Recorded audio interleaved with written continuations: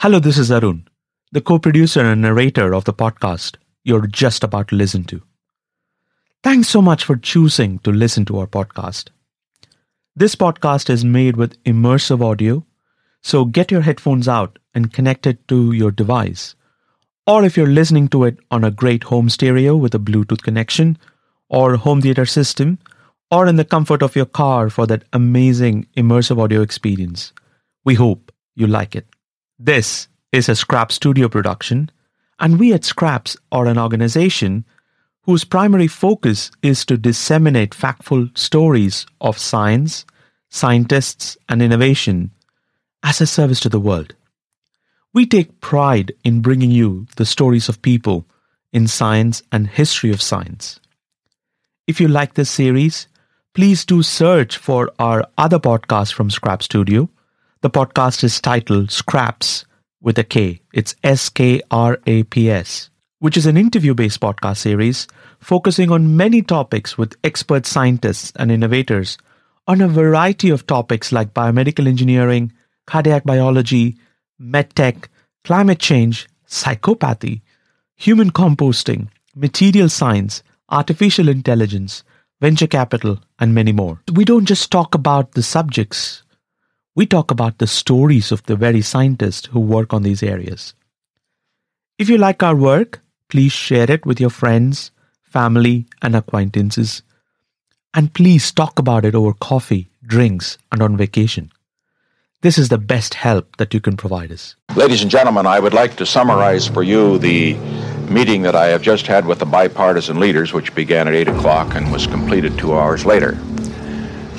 I began the meeting by making this statement, which I think needs to be made to the nation. America's public enemy number one in the United States is drug abuse. In order to fight and defeat this enemy, it is necessary to wage a new all-out offensive. I have asked the Congress to provide the legislative authority and the funds to fuel this kind of an offensive. 18 June 1971. Spurred on by decades-old prohibition laws, the 1960s counterculture, anti-war protests, and self-induced paranoia, U.S. President Richard Nixon declared that drugs were public enemy number one. At this point, the anti-drug policy looks completely irrational. The world had come together to fight a common enemy. But this one did not have World War II or Cold War issues or undertones. It was a battle not against a government or a set of ideals. It was a battle against chemicals. The social and the cultural happenings after the Second World War led to a certain class of mind-manifesting molecules being lumped in with other drugs like heroin and cocaine. Nixon, in fact, went on to create the Drug Enforcement Agency to ensure that these substances were controlled. The stories that you hear about psychedelics are always portrayed to have begun here. But there is more to the story. This is Psychedelics, a Scraps original podcast exploring the therapeutic use of psychedelics. An enthralling story of an improbable drug class as old as humankind itself, banished into exile, yet comes back soaring like a phoenix from the ashes to save mankind's affliction with mental health disorders.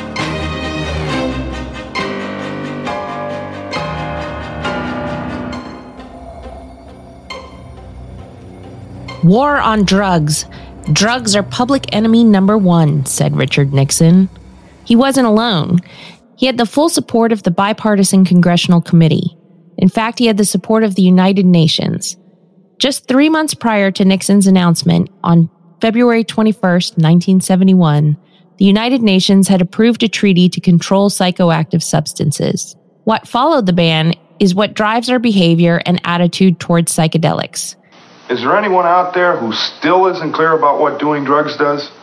Okay, last time. This is your brain. This is drugs.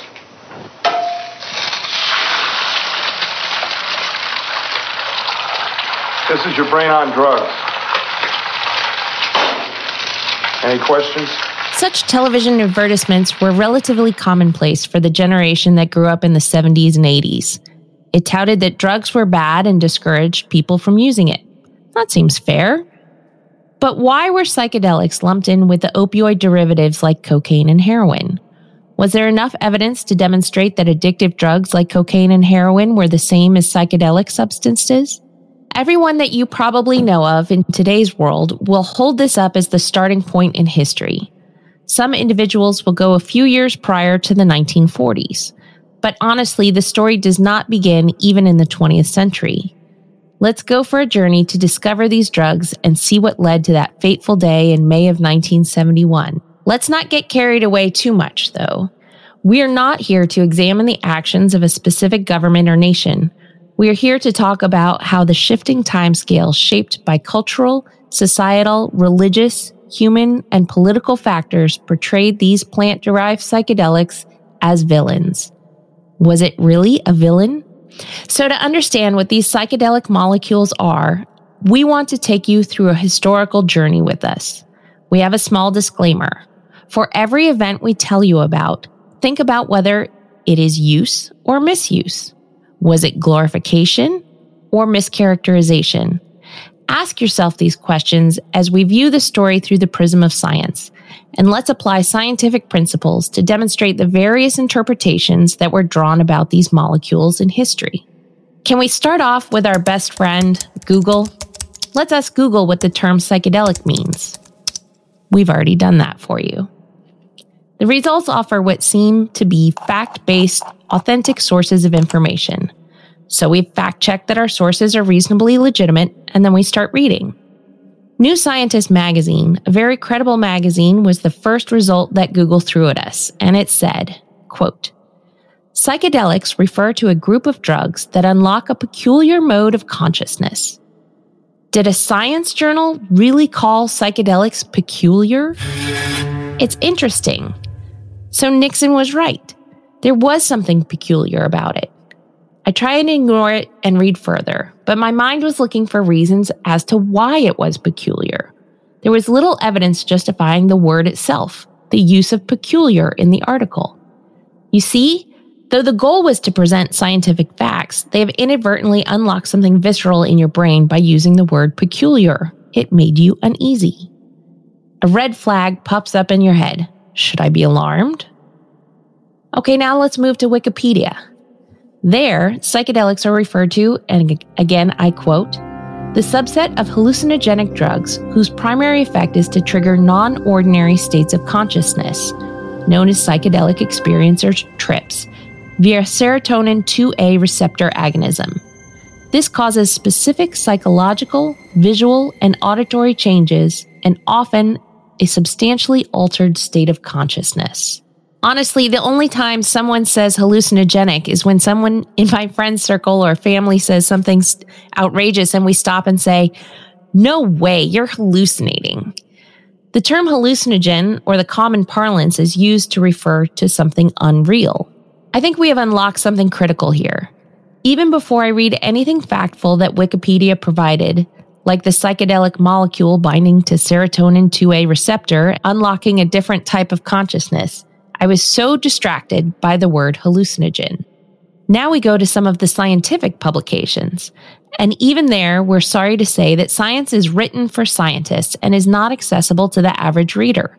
It's like explaining the Riemann hypothesis to an Algebra 2 student. I need a glass of wine or a shot of mezcal to shed my high status and bring down the language. I think the system is broken because psychedelics have historically demanded intricate interpretations.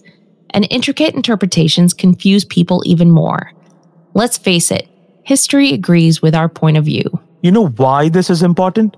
Because the field of psychology, and specifically articles on psychedelic science, is littered with such nuggets that distract the reader. And before we go any further, we need to realize one thing. Human brain is definitely well developed compared to the lower order species in the animal kingdom. But we retain some of the primal instincts found in the animal kingdom. Though our outer layer of the brain, the neocortex, can process information, analyze it, it is precisely for this reason why the arguments we put forward always appear to be the most thought out to us. But when someone else hears the information for the first time, they do not hear reason, because the primitive part of the brain is the one that receives this information first. This primitive crocodile brain is the deeper structure and has the primary function of survival and danger detection. You see, my crocodile brain has 3 modes: attack, ignore, and mate. If the information shared, however wonderfully wrapped in rationality, triggers my primitive crocodile brain, I attack the source just like how a crocodile does not like provocation. If it is not interesting, I ignore. If I love it, I'm going to mate with the idea. The midbrain, which involves regions of the brain like the amygdala, process the emotions associated with an event. But in this case, the crocodile brain told you to be completely wary of psychedelics because it was peculiar, and more importantly, it was hallucinogenic. So, your emotional process is tuned to perceiving it as something not so good. Therefore, your mind gets entrenched in these ruminations of the idea that there might be something dangerous about psychedelics. So when the words peculiar and hallucinogen were uttered, the majority of the people either attack it by countering with all examples like the ads from the 1980s, or ignore it as it is not interesting enough for them. The same thing happens when you hear someone yell or shout when you're walking, for example, to your parked vehicle. Your first feeling is the one of feeling really startled, a little bit of fear. That's your primitive brain. Then your midbrain looks for social cues. Am I being yelled at? Or is it somebody else that is getting yelled at? Do I really know this person? And finally, your neocortex kicks in and acts to analyze the situation. Okay, it is some random guy yelling to his friend across the parking lot, so I can carry on my business. See, just like with that very common example, we just told you that your midbrain and your neocortex did not even get a chance to assess the information first. It was the primitive crocodile brain that was locked into survival or danger mode. So it is crucial that distracting words must be avoided, especially in the context of psychedelics. Because honestly, the evidence is there to show that there is nothing peculiar or hallucinogenic about psychedelics. So, what exactly are these substances and what is the right way to describe them? Let's go back to high school chemistry. Every element in this universe has a valency. Don't worry if you've forgotten about it, because we got you covered. Valency is the combining capacity of an element, and this can be used to arrange the elements that we know of in nature into a table. And this very table is called as the periodic table in chemistry. Similarly, we need to redefine the definition of a psychedelic. Before we go any further, I must tell you that even the term psychedelic is a recent one. It was coined by 2 people in 1950s, a psychiatrist and a Hollywood screenwriter trying to communicate to each other a very complex phenomenon and the experience that they gained from it. Anyway, I digress. We will share with you the very exchange that led to the coining of the term psychedelic later on. But for now, what in the world is a psychedelic? Let's start with a basic definition of psychedelic and build on it during the course of this podcast together. Are you ready? Psychedelics refers to a group of natural, plant-based or synthesized substances that, at any given dose, as known for other medicinal products, modifies basic neurological functions to enhance the user's sense of perception. Now, what is different about this definition? I've not used the word drugs. Though every medicine is a drug, I've not appealed to the crocodile brain that will attack or ignore this idea. I said it enhances user's sense of perception. And you go, ooh, enhancement. So I've set up the intrigue by saying it. Is my statement really true? Yes, absolutely. Can it be polished further? Absolutely. And we're going to do that with you as we go through the evidence. I've said substances because that's exactly what they are. Every drug is a substance. I have brought in the concept of dose. We all know that even paracetamol or aspirin, if taken in the right quantity, is a drug, or if it's taken at a higher dose, causes digestive discomfort like nausea or vomiting, and an overt overdosing is an emergency. And note, I've not even mentioned the word addiction as yet. Not only because I think the word addiction needs to be re-examined through the prism of cultural, historical, or therapeutic use, but also because addiction is not a property that is generally ascribed to psychedelics. We will spend a substantial time looking at the evidence during the podcast. So, going back to our old friend valency, just like valency is the combining capacity of an element, we have broken psychedelics down to say exactly what it does, and not left it to subjective interpretations by using loaded language. Psychedelics are substances that modify basic neurological functions to enhance the ability of the user to perceive their thoughts and the world around them. Now the critical question: what evidence was there to group these psychedelic substances with heroin, while their more devastating cousins like cocaine, methamphetamine, and fentanyl enjoy a more relaxed place at number 2 on the drug schedule? High potential for abuse is a major factor in drug classification. No evidence to support higher levels of physical or psychological dependence exists to demonstrate why psychedelics ended up on the DEA Schedule I listing. Schedule II narcotics like coke, meth, and fentanyl, on the other hand, demonstrate their addictive qualities on the streets of nearly every major city in the world. Scientifically speaking, the word narcosis refers to a state of stupor, drowsiness, or unconsciousness. The classic narcotics, let's take morphine, reduce pain but can also cause sleepiness. Therefore, drugs that cause narcosis are referred to as narcotics, as they have an overall inhibitory effect on the brain state, molecularly and functionally. But psychedelics don't seem to produce any of the above. So where did it all go wrong?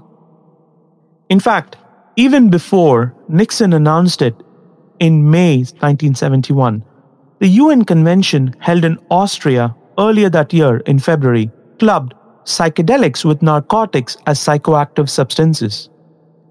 It looks like psychoactivity is defined in social terms based on perceived danger going back to the crocodile brain rather than real danger. It also pays no attention to the effects that these substances were causing. Unfortunately, as you can see, the US had the support of the rest of the world too. The UN Convention set out certain criteria for assessment. They were, are you ready?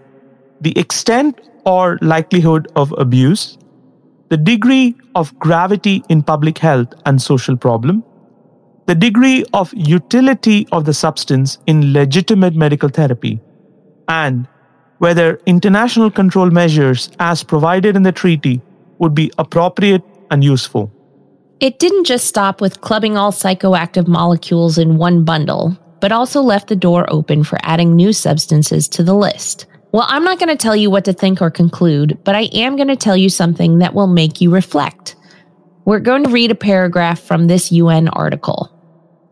If the World Health Organization finds that the substance has the capacity to produce a state of dependence and central nervous system stimulation or depression, resulting in hallucinations or disturbances in motor function or thinking or behavior or perception or mood, or similar abuse and similar ill effects as a substance in Schedule 1, 2, 3, or 4, and that there is sufficient evidence that the substance is being or is likely to be abused so as to constitute a public health and social problem, warranting the placing of the substance under international control, the World Health Organization shall communicate to the Commission an assessment of the substance, including the extent or likelihood of abuse, the degree of seriousness of the public health and social problem, and the degree of usefulness of the substance in medical therapy, together with recommendations on control measures, if any, that would be appropriate in the light of its assessment. All right, did you get that? It basically said we can add more to the list if it caused dependence, brain stimulation or depression, produced abuse, or if it posed a public health problem. All right, now we're talking. Can you just close your eyes for a moment and think of anything that you know of that fits into the criteria above? Let me help you. The coffee that you drank this morning was psychoactive and is also a cardiostimulant. The cigarette or vape that one might enjoy contains nicotine. And hey, it's 5 o'clock somewhere, so let's talk about alcohol. Guess what was said about nicotine and alcohol? Alcohol does not warrant that type of control because it is not suitable for the regime of the Vienna Convention. It appears obvious that the application of the administrative measures for which that treaty provides would not solve or alleviate the alcohol problem. Tobacco is not suitable for the kind of controls for which the Vienna Convention provides, and which, if applied, would not make any useful impact on the tobacco problem.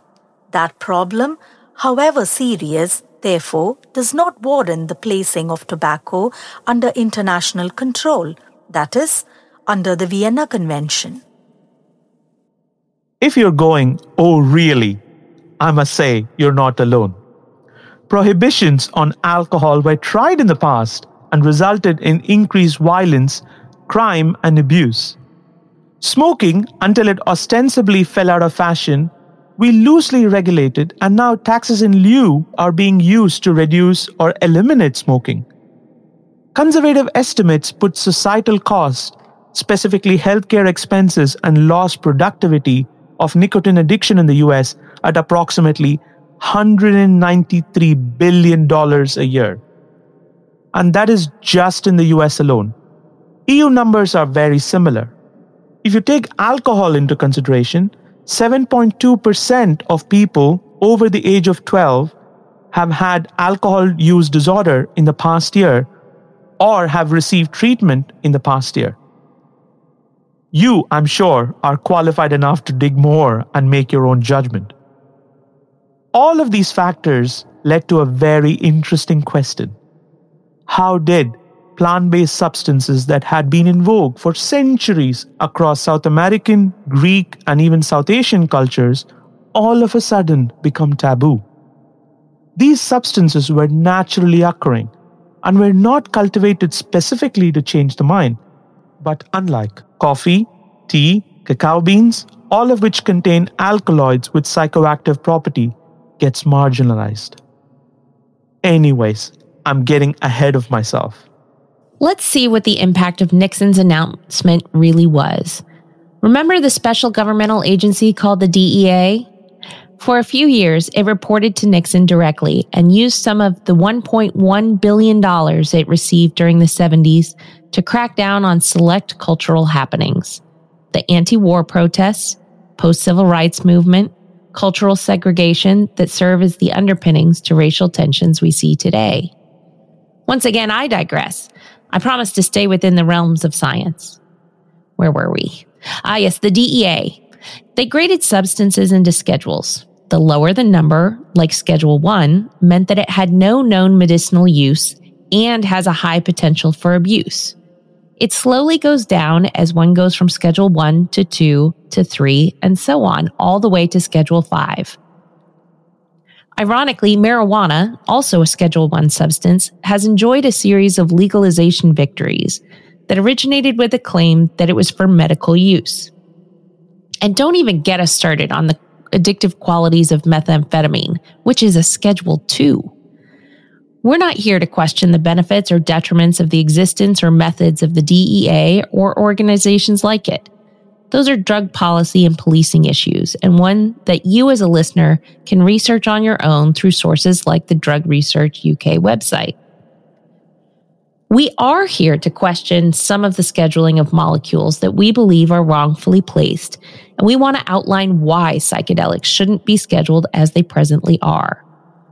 We also seek to highlight how a more accurate rescheduling would help treat mental health disorders, particularly those for which there is presently inadequate treatment or no treatment at all.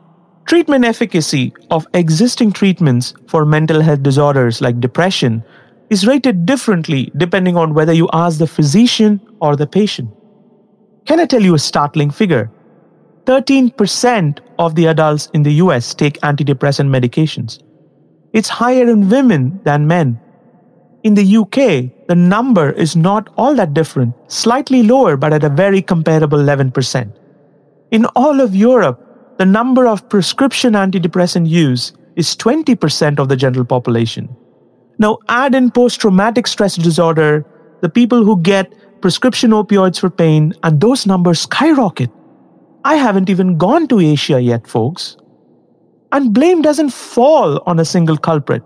The burden is shared among governments, their agencies, and the governed themselves. We will share examples of this later in the series, but times have changed since the DEA implemented its classification system, and so has the evidence. So just as rational beings that we are, and now that we've gone past the crocodile brain, and I showed you the discrepancy in that we need to reconsider this DEA scheduling of drugs, can we actually go into the story of why this DEA scheduling came about in the first place? I did warn you that this was going to be a heavy topic, and one that has history like no other class of substances known to man. Are we ready to get into the story?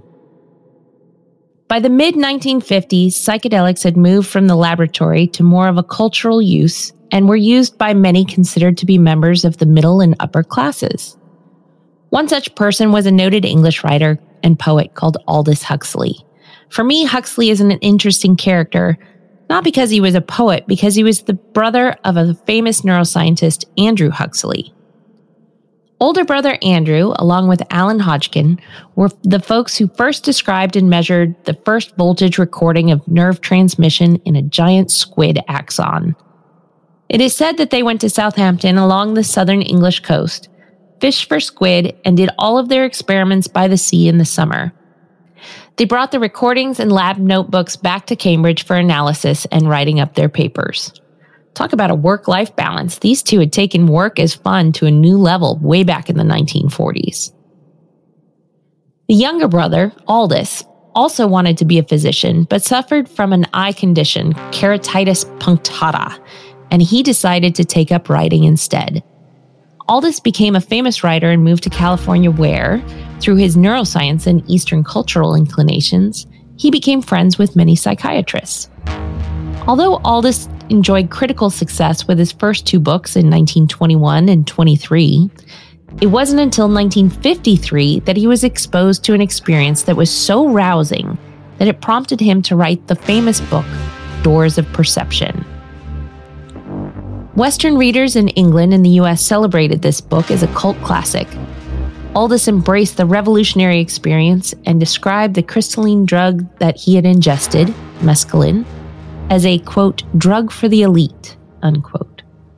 Whether he meant elite in the contemporary sense of the word is a topic for further discussion, but one that we won't address now. There is no doubt that his book influenced many other cultural events, recreational use, and ultimately ties to the 1971 announcement by Nixon. Humankind's tryst with substances that modify the state of mind is as old as humankind itself. This is important to know in order to understand how our relationship with drugs has been shaped.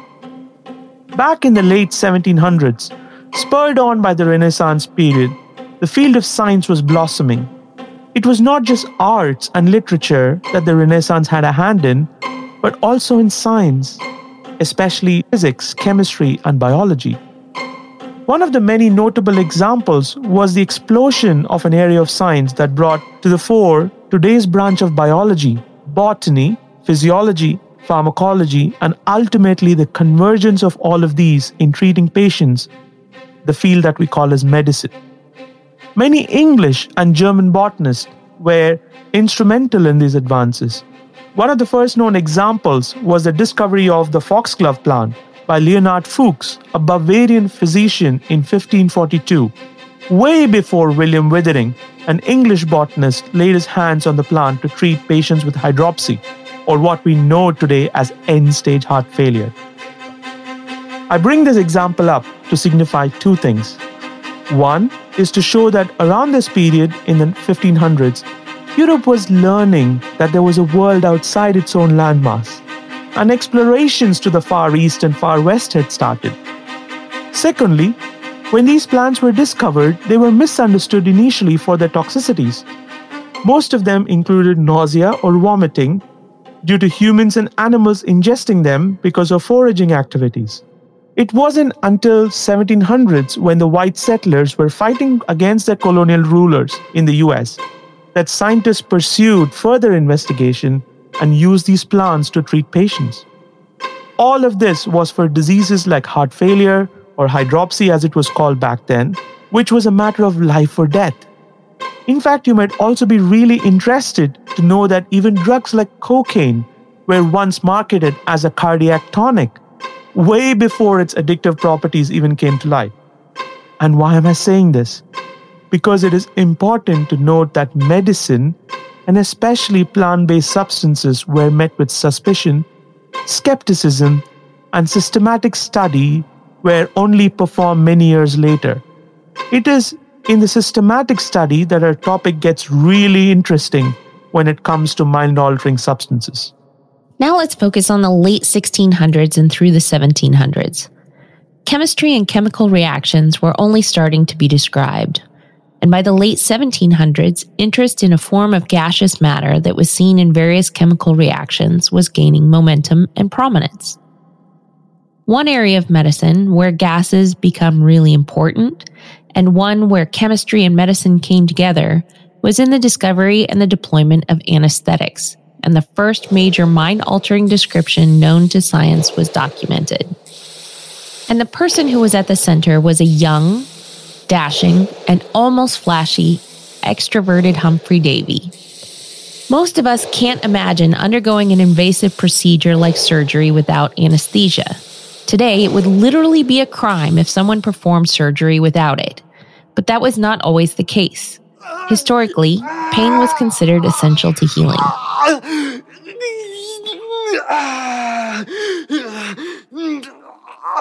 So are we ready to rewind the clock to the late 1700s? Who was young Humphrey? To the chemistry and engineering inclined, Davy was one of the early faculty of the Royal Institution, dubbed by its creator as one which will serve as an institution for diffusing knowledge. Davy served around the same time as Henry Cavendish. Cavendish was the chemist who discovered the world's lightest element and gas, hydrogen. He was also a contemporary of Antoine Lavoisier, who discovered oxygen and played a seminal role in understanding the density of inflammable air that produced water on consumption. Here is one of our guests, Themis Protomakis, who holds a Royal Engineering Professorship and works at the University of Southampton. Sir Humphrey Davy was really the lucky engineer, the lucky person to be around at the time where Volta has just discovered the voltaic pile. So Volta discovered the voltaic pile just before 1800s, and already in 1801, Humphrey Davy had access to loads of voltaic piles, and he started stacking them in series and in parallel to see, what's going to happen. And when he realized that if he puts them in series, he creates really large potentials, and he was able to actually demonstrate three fundamental discoveries. First of all, the electric arc light. Secondly, electrolysis. And because of the electrolysis, he was the very first to be able to isolate potassium and sodium. And the next year, he actually has done a plethora of other materials. And third, which relates to bioelectronic medicines, he was one of the very first to demonstrate the galvanic effect. So by having those electrodes and those, linked into the voltaic piles, he was able to show that he could stimulate the legs of a dead frog. Now, because all of these discoveries which I became aware of from letters that he was writing to his mother. A little bit of fun story there. I was spending a lot of time at the British Library trying to go through the archives. I actually came across a few other archives which highlighted the appreciation that Napoleon, bear in mind that at that time England was at war with France. But regardless of that, Napoleon was quite excited about the scientific prospects of the discoveries of Sir Humphrey Davy. And what he did is he sent one of his secret agents with a stack of cash and a secret passport to allow him and his wife, Mrs. Davy, to travel to Paris and do a lecture on his work. And the money that he actually provided, Napoleon provided, was to allow Sir Humphrey Davy to get a servant to help them with all the traveling arrangements. So that person, that assistant, was Faraday. Faraday, yes, Michael Faraday, the very same Faraday who contributed to pioneering studies on electrochemistry and electromagnetism. So, Humphrey Davy was a very respected figure. But young Humphrey did not start there. He was born in today's Cornish coast in the southeastern portion of England and then moved to Bristol. His father died when Humphrey was 16. It is said that he and his siblings got into a lot of trouble and have been described as a group of boys who loved hunting, shooting, wrestling, cockfighting, and getting drunk. Young Humphrey reportedly had little interest in literature and even less in science. When Humphrey's father died, Humphrey's godfather decided to put him to work. Humphrey was a servant and an apprentice at a local apothecary of a local physician in Bristol called as John Bingham Borlase. The godfather's plan was to make a physician out of young Humphrey. While working in the apothecary, Humphrey became really interested in chemistry and thought himself the field as an extension of what they did at the apothecary. Humphrey became so adventurous that his boss once said, "This boy is going to blow us all up." The world must have seemed like a very amusing place for young Humphrey. Around this time, a young 20-year-old Humphrey was exposed to a physician called Thomas Beddoes, who published a paper with another physician, James Watt, titled Considerations on the Medical Use and on the Production of Factitious Airs. The goal was to build a pneumatic machine that would be used to burn two ingredients, in this case ammonium nitrate, over boiling water. This would heat up the ammonium nitrate and produce nitrous oxide. This gas could then be trapped in bags and used for medicinal purposes for patients with lung diseases. All of this was going to be done at a new institute that Beddoes and Watt created in Bristol called as the Pneumatic Institution. But Humphrey, the lab technician, was not going to be just standing by watching. Where young Humphrey was, there was sure to be mischief. He had tried to inhale the gas a few times. It gave him a very pleasant feeling, and now he was ready to take in a bit more. On Boxing Day in 1799, in the center of the laboratory, Davy had set up a chemical reaction. Ammonium nitrate bubbled in a heated retort, and the escaping gas was being collected in a hydraulic bellows before seeping through water into a reservoir tank from which the seal box was to be filled.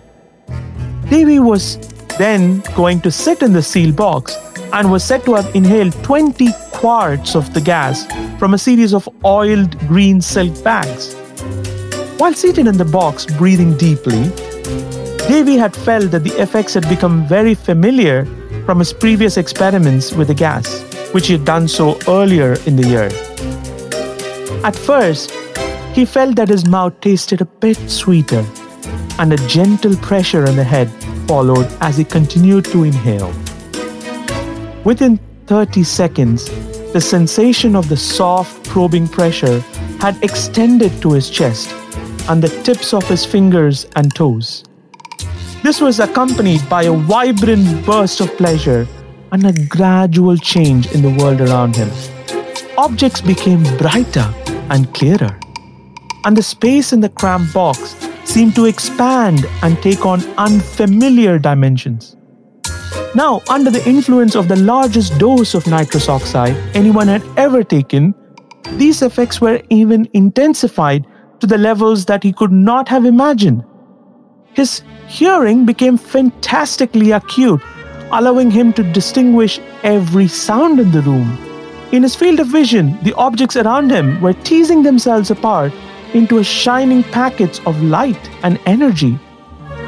Young Humphrey felt that he was rising effortlessly into new worlds whose existence he had not even imagined before. Somehow the whole experience was irresistibly funny. He had a great disposition to laugh as all his senses competed to exercise this newfound freedom to its limit. At the newly founded Pneumatic Institute, Davy was very meticulous in his observations. He performed experiments on animals, himself, and many other individuals.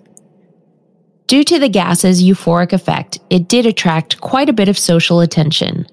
Soon men from high class, poets, and writers started meeting at the Pneumatic Institution, which became much more than just a place to use factitious air to treat patients with lung disease.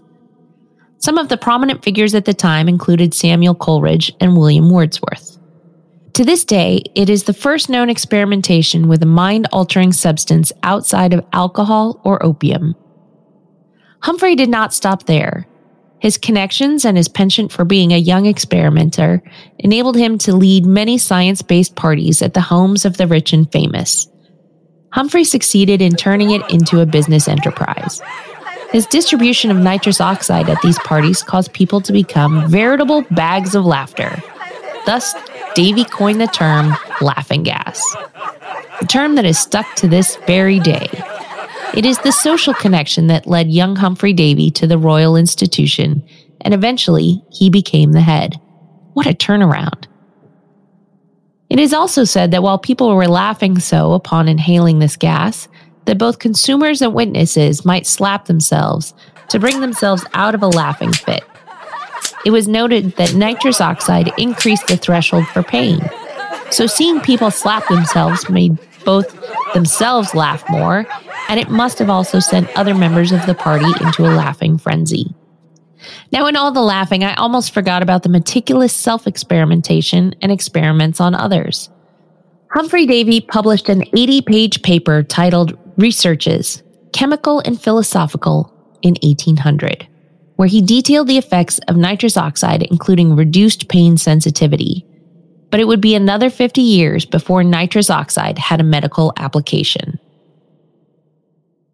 I want to share a bit with you to show not just the fun part of innovation, but also about the sad stories. The laughing parties had become so famous that they had spread to the US in no time. It was at one such party that a young dentist called Horace Wells figured out that the pain-reducing potential of nitrous oxide in his practice. He had to routinely yank out people's teeth with no anesthesia. In those days, surgeons would amputate limbs with no anesthesia. It is said that some surgeons would have severe anxiety before engaging in these procedures, vomiting and sweating profusely prior to performing the surgery. Now, Horace Wells thought that nitrous oxide provided the answer. He had used it once to remove a tooth, and lo and behold, he found that the patient did not feel much pain. He went on to use the gas on another 15 patients and is said to have failed in producing pain relief in only 2 out of the 15 patients. I would say for a drug that was new and one for which Horace had actually no information, it was a pretty good result. I would even get venture capitalists in today's world to invest in his endeavor. But that's not what happened. Like many skilled physicians of the time, Horace arranged for a demonstration in Boston. The patient was laid down in a dentist chair in the middle of a packed auditorium, and Horace proceeded to administer nitrous oxide. He then started using the surgical tools to pull out a tooth. The patient let out a noise which was perceived by a few members as pain, and they shouted, "Humbug! which was at the time incendiary and shameful. What followed is unclear, but Dr. Horace Wells committed suicide. In the years that followed, ether and chloroform were discovered, and physicians learned that they were much more powerful than nitrous oxide. But a system that would allow them to mix gases would provide them with an opportunity to start with nitrous oxide before putting them to sleep with ether and chloroform, and bring them out of anesthesia with nitrous oxide so that the pain from surgery could be reduced. Nitrous oxide is still used as an anesthetic agent to this day. So, why are we talking about an anesthetic agent on a podcast about psychedelics, you may ask? The answer lies in the message that this story provides. A gas was created for a specific use. It became a plaything for the elites and partygoers before it was applied for therapeutic purpose. It was misunderstood and dismissed before someone else discovered its medicinal benefits. This is not just the story of nitrous oxide. This is the fate that psychedelics have endured. So let us now take a deep breath and move from early 19th century England to America. This is a really interesting period in history. Around the time that nitrous oxide was invented, used, abused, and used again, England's East India Company had landed in India. Prior to them, the Portuguese had landed, then the French, and finally the British. The British succeeded where the Portuguese and French did not. They did not come to do business as the Portuguese and French did, but had astutely come to capture land. And capture they did. They used a policy called divide and rule to sow seeds of doubt among the kings of India and made them fight against one another. They sought to support one, and once the opponent was defeated, they took over the lands of their puppet king. Why is this important? Because it shows a slightly similar pattern with that of a different ending that happened in the Americas. Only because the indigenous people were seen as savages and not as ones from a civilized and wealthier society like the Far East. The tricks that the mind plays on us.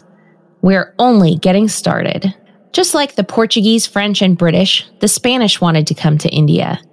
They had succeeded in following Magellan and Columbus and many other sailors into the Americas. If you remember, Columbus rowed his ship, the Santa Maria, to make landfall in the Bahamas. A few years later, Amerigo Vespucci, an Italian who had emigrated to Seville in Spain and was a big supporter of Christopher Columbus, had captained voyages himself to discover what is today referred to as the Americas. The Spanish and the Portuguese were the most successful maritime voyagers in the 15th and 16th centuries. They became so enthralled with the land that we know today as South America, and Amerigo Vespucci himself voyaged successfully to the Bahamas, Brazil, Peru, and even into the Amazonian rainforests and high mountains of the Andes. The Spanish and Portuguese knights, explorers, and merchants, known as conquistadors or conquerors, began the process of colonizing and used religion as the way to do so. Unlike the British, who used the divide and rule tactic in India many years later, the Spanish and Portuguese used Christian missionaries and religion as a means to occupy the lands. This is where a fantastic book titled Mescaline, A Global History of the First Psychedelic comes in. Author Mike Jay is a renowned cultural historian of drugs and drug use in society, past and present. Here's Mike recounting why he has made his career mission to research and study the history of drugs. Academics have not really spent a lot of time studying drugs because they thought it was a bit beneath their dignity. So it's actually full of great stories that nobody's really looked at. It wasn't just that. Here is Mike recounting another reason why this interests him as a historian. That's right. I mean, is another reason why the history is so interesting, because of self-experiment. It takes you back to the time when scientists took these drugs themselves to understand what was going on. And now it's, the game has moved and it's all about brain imaging and looking at the experience from a distance, or looking at the physiological substrate or the markers of the experience. It might seem like a far cry to you listening to this, but scientists in the 19th and the 20th century were operating as mavericks. They did try experiments in animals like how today's scientists do. But chemistry, physics, and medicine wasn't as advanced as it is today. So to advance these areas of science, the scientists took it upon themselves to test their findings on themselves. It's a throwback to when kings and generals used to fight on the front lines rather than take a back seat. There are many such examples in history. In fact, the scientist who discovered that abnormal heart rhythms moved around in circles, like a snake biting its own tail, and developed the very first way to shock the heart, as it is done today with defibrillation, died while self-experimenting. You needed to be bold and have high degree of self-conviction, much more than what it is today. This is where our stories get very interesting. The subjectivity of response makes for a very interesting history. Now let's go back to the conquistadors and the plundering of the Americas, specifically the Amazonian rainforests and the Andes mountain highlands. Mike recounts a very interesting stage in history that preceded the conquistadors by at least 1,900 years. This is the era of the Chavin civilization, one of the most advanced civilizations of the time, around 900 to 200 BC. The fascination with the mind and the mind's inner workings dates back to when humankind first set up shop on this very earth. The most striking feature here is the temple located about 3,000 meters above sea level. Here is Mike again describing the temple to us.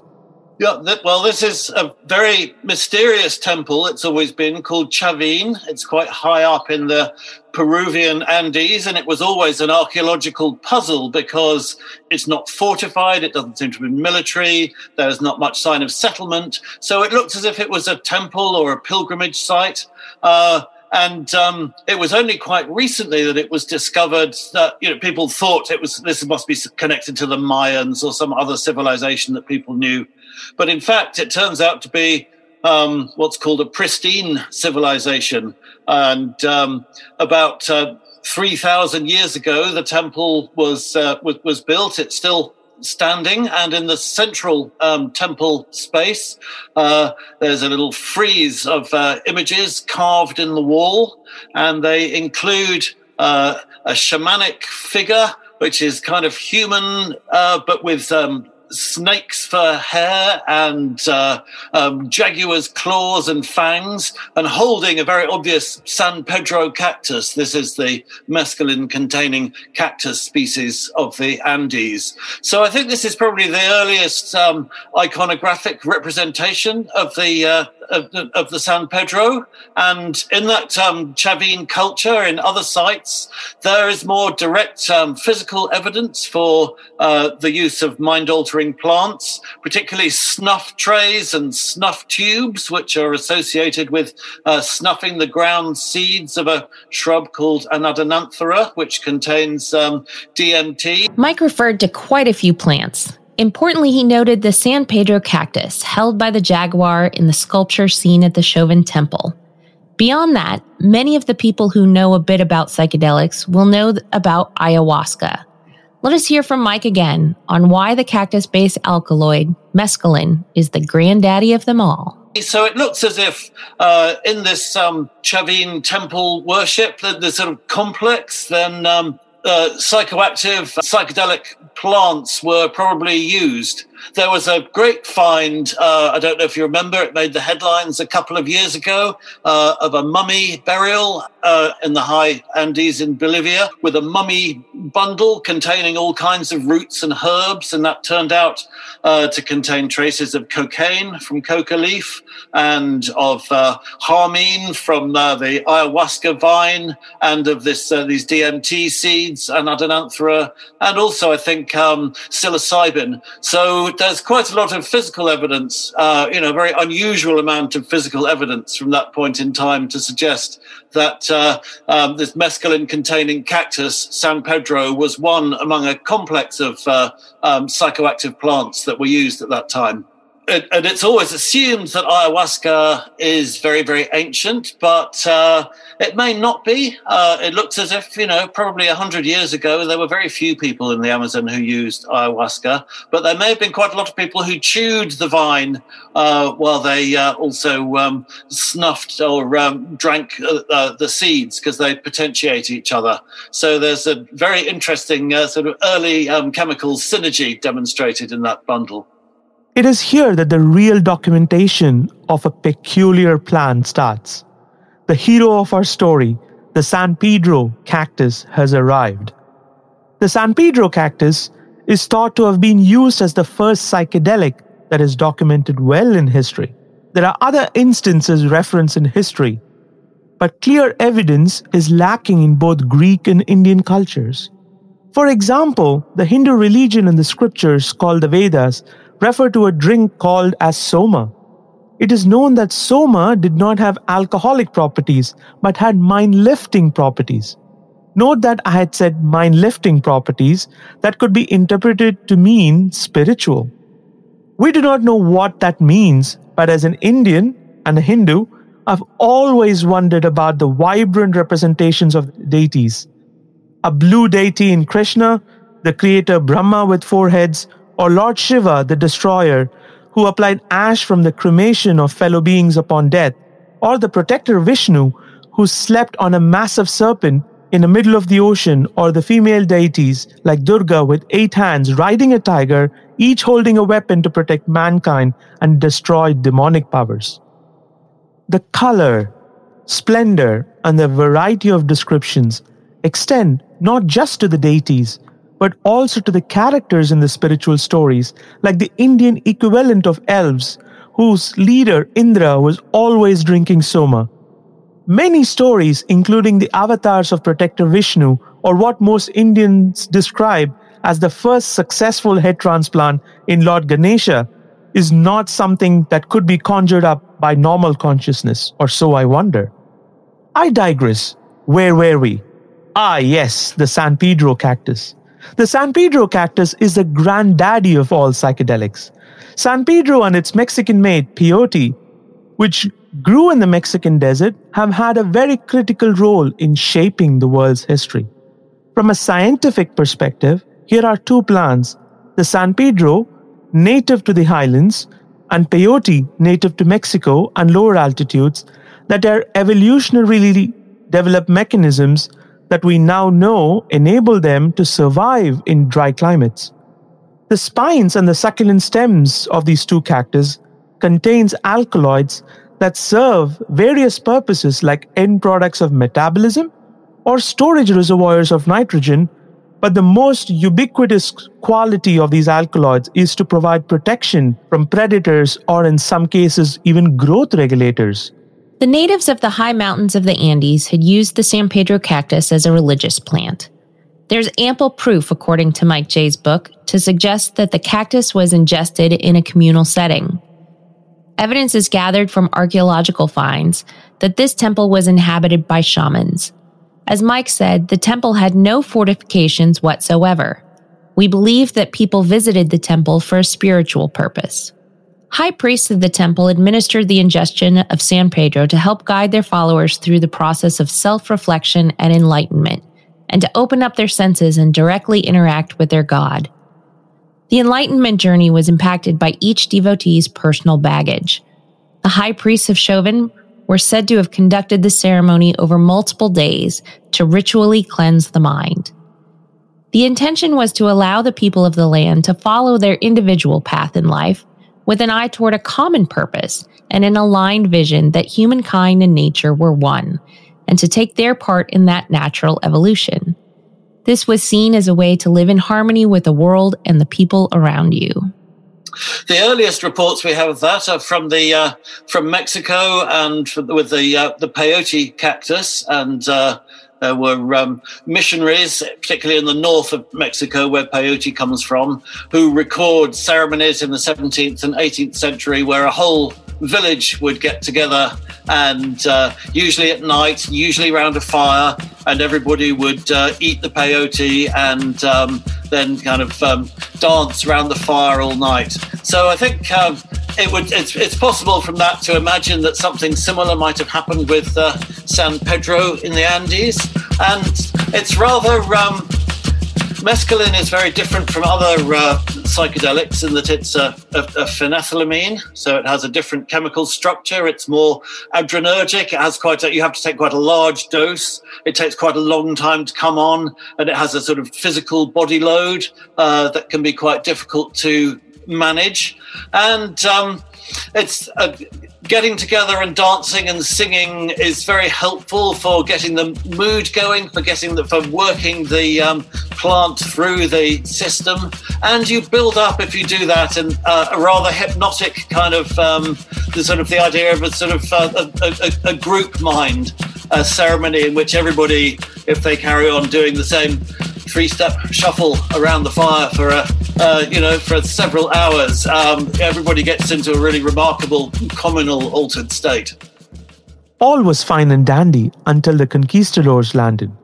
Columbus and other Spanish explorers had trafficked tobacco, which was widely smoked and consumed in Europe. But here, the same plant was being consumed along with a bunch of other psychoactive plants, including mushrooms, seeds of morning glories containing an alkaloid similar to another molecule that we will speak about soon, called as LSD. Shrubs like datura, the toxic red mescal bean, and most important of all, dried, spineless cacti called as peyote. While San Pedro had a distinct giant cactus look, peyote was an inconspicuous cactus that could not be more dissimilar. How this inconspicuous cactus that barely grows above the desert sands of Mexico is going to change the world was something that no one else could have predicted. Peyote buttons are most widely used and most visible part of the plant. But most of the plant grows under the ground.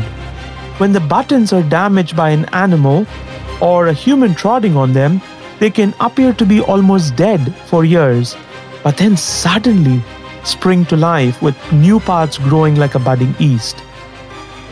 Botanical Survey of 1577 states that, and I quote, "This root scarcely issues spores, but conceals itself in the ground as if it did not wish to harm those who discover it and eat it."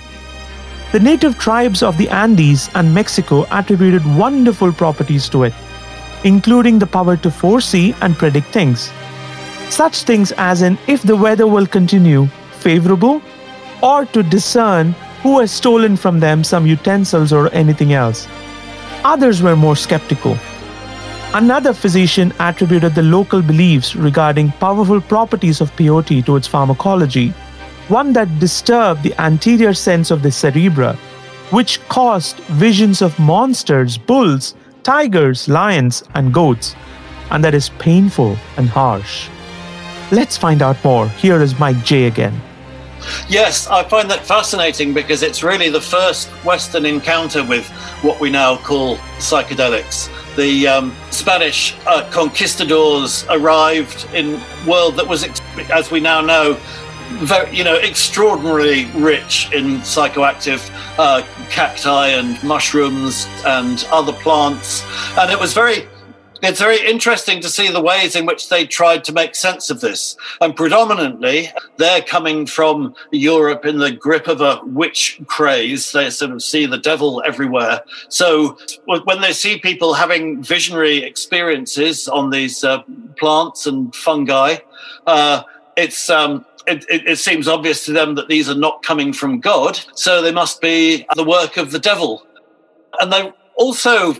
You can see how puzzling it was for the Spanish that this looked really quite similar to the Catholic Mass. People would stand around and sort of bow their heads and mutter prayers and then take the cactus or the mushroom or whatever very reverently. So what was going on here?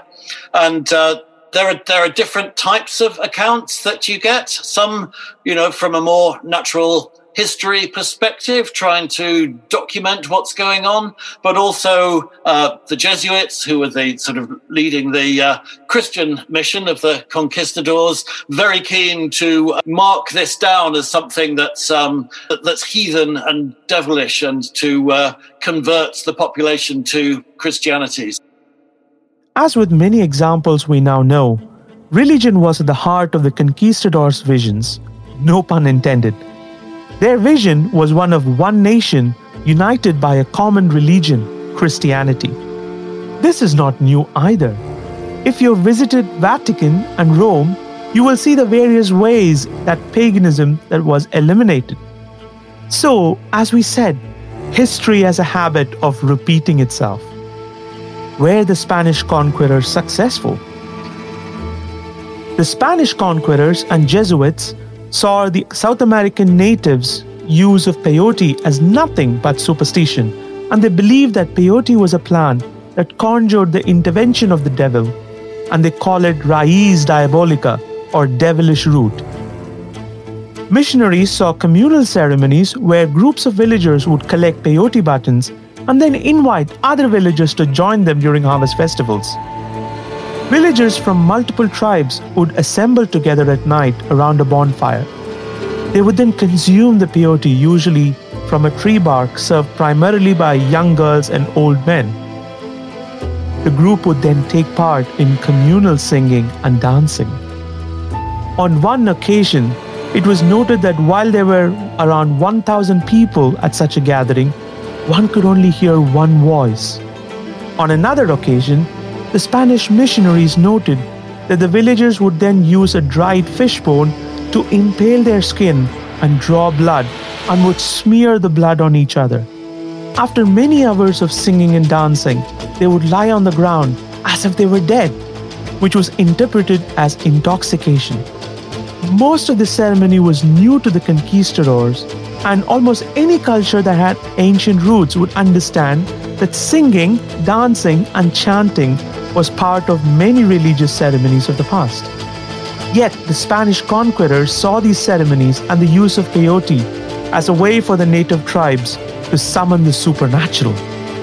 These negative interpretations took root and continued all the way until the mid-1850s. In 1620, the Mexican Inquisition banned the use of peyote, and that is most likely the first drug prohibition of the sort. The ban was partly to move the indigenous people away from their traditional beliefs and practices, which were held with great tenacity by them, and to move them towards Catholicism. The Spanish population started to become suspicious of the way that plants like peyote were used and for what they believed was for divination and witchcraft. They attempted to draw a very clear line to say that this was incompatible with Christian worship. In doing so, they gave plants like peyote a very peculiar reputation. Indigenous people merely regarded peyote as a normal part of their cultural and spiritual ceremonies, but once the Spanish and the Catholics prohibited them, they became a marker of a distinctive indigenous old religion. There is ample evidence to show that the conquistadors were exposed to San Pedro through trade in the region. It is believed that these plants made their way to the United States through trade. This is where the story of peyote enters the modern era, and it travels beyond the Rio Grande and across the US from Texas to the East Coast. The San Pedro and its sibling peyote were actively traded, and as the conquest moved north from Peru through Central America into Mexico, peyote grew in value. The Great Texas Railroad connected Texas to Mexico, and the town of Laredo served as the entry point. It was through Laredo that a plant revered by the indigenous people of the Americas was on a collision course with the Western world's introduction to peyote. But what if I told you that this journey involved a massacre, a war, a feud, questionable ethics, and served as a fuel to the fire of the 1960s counterculture?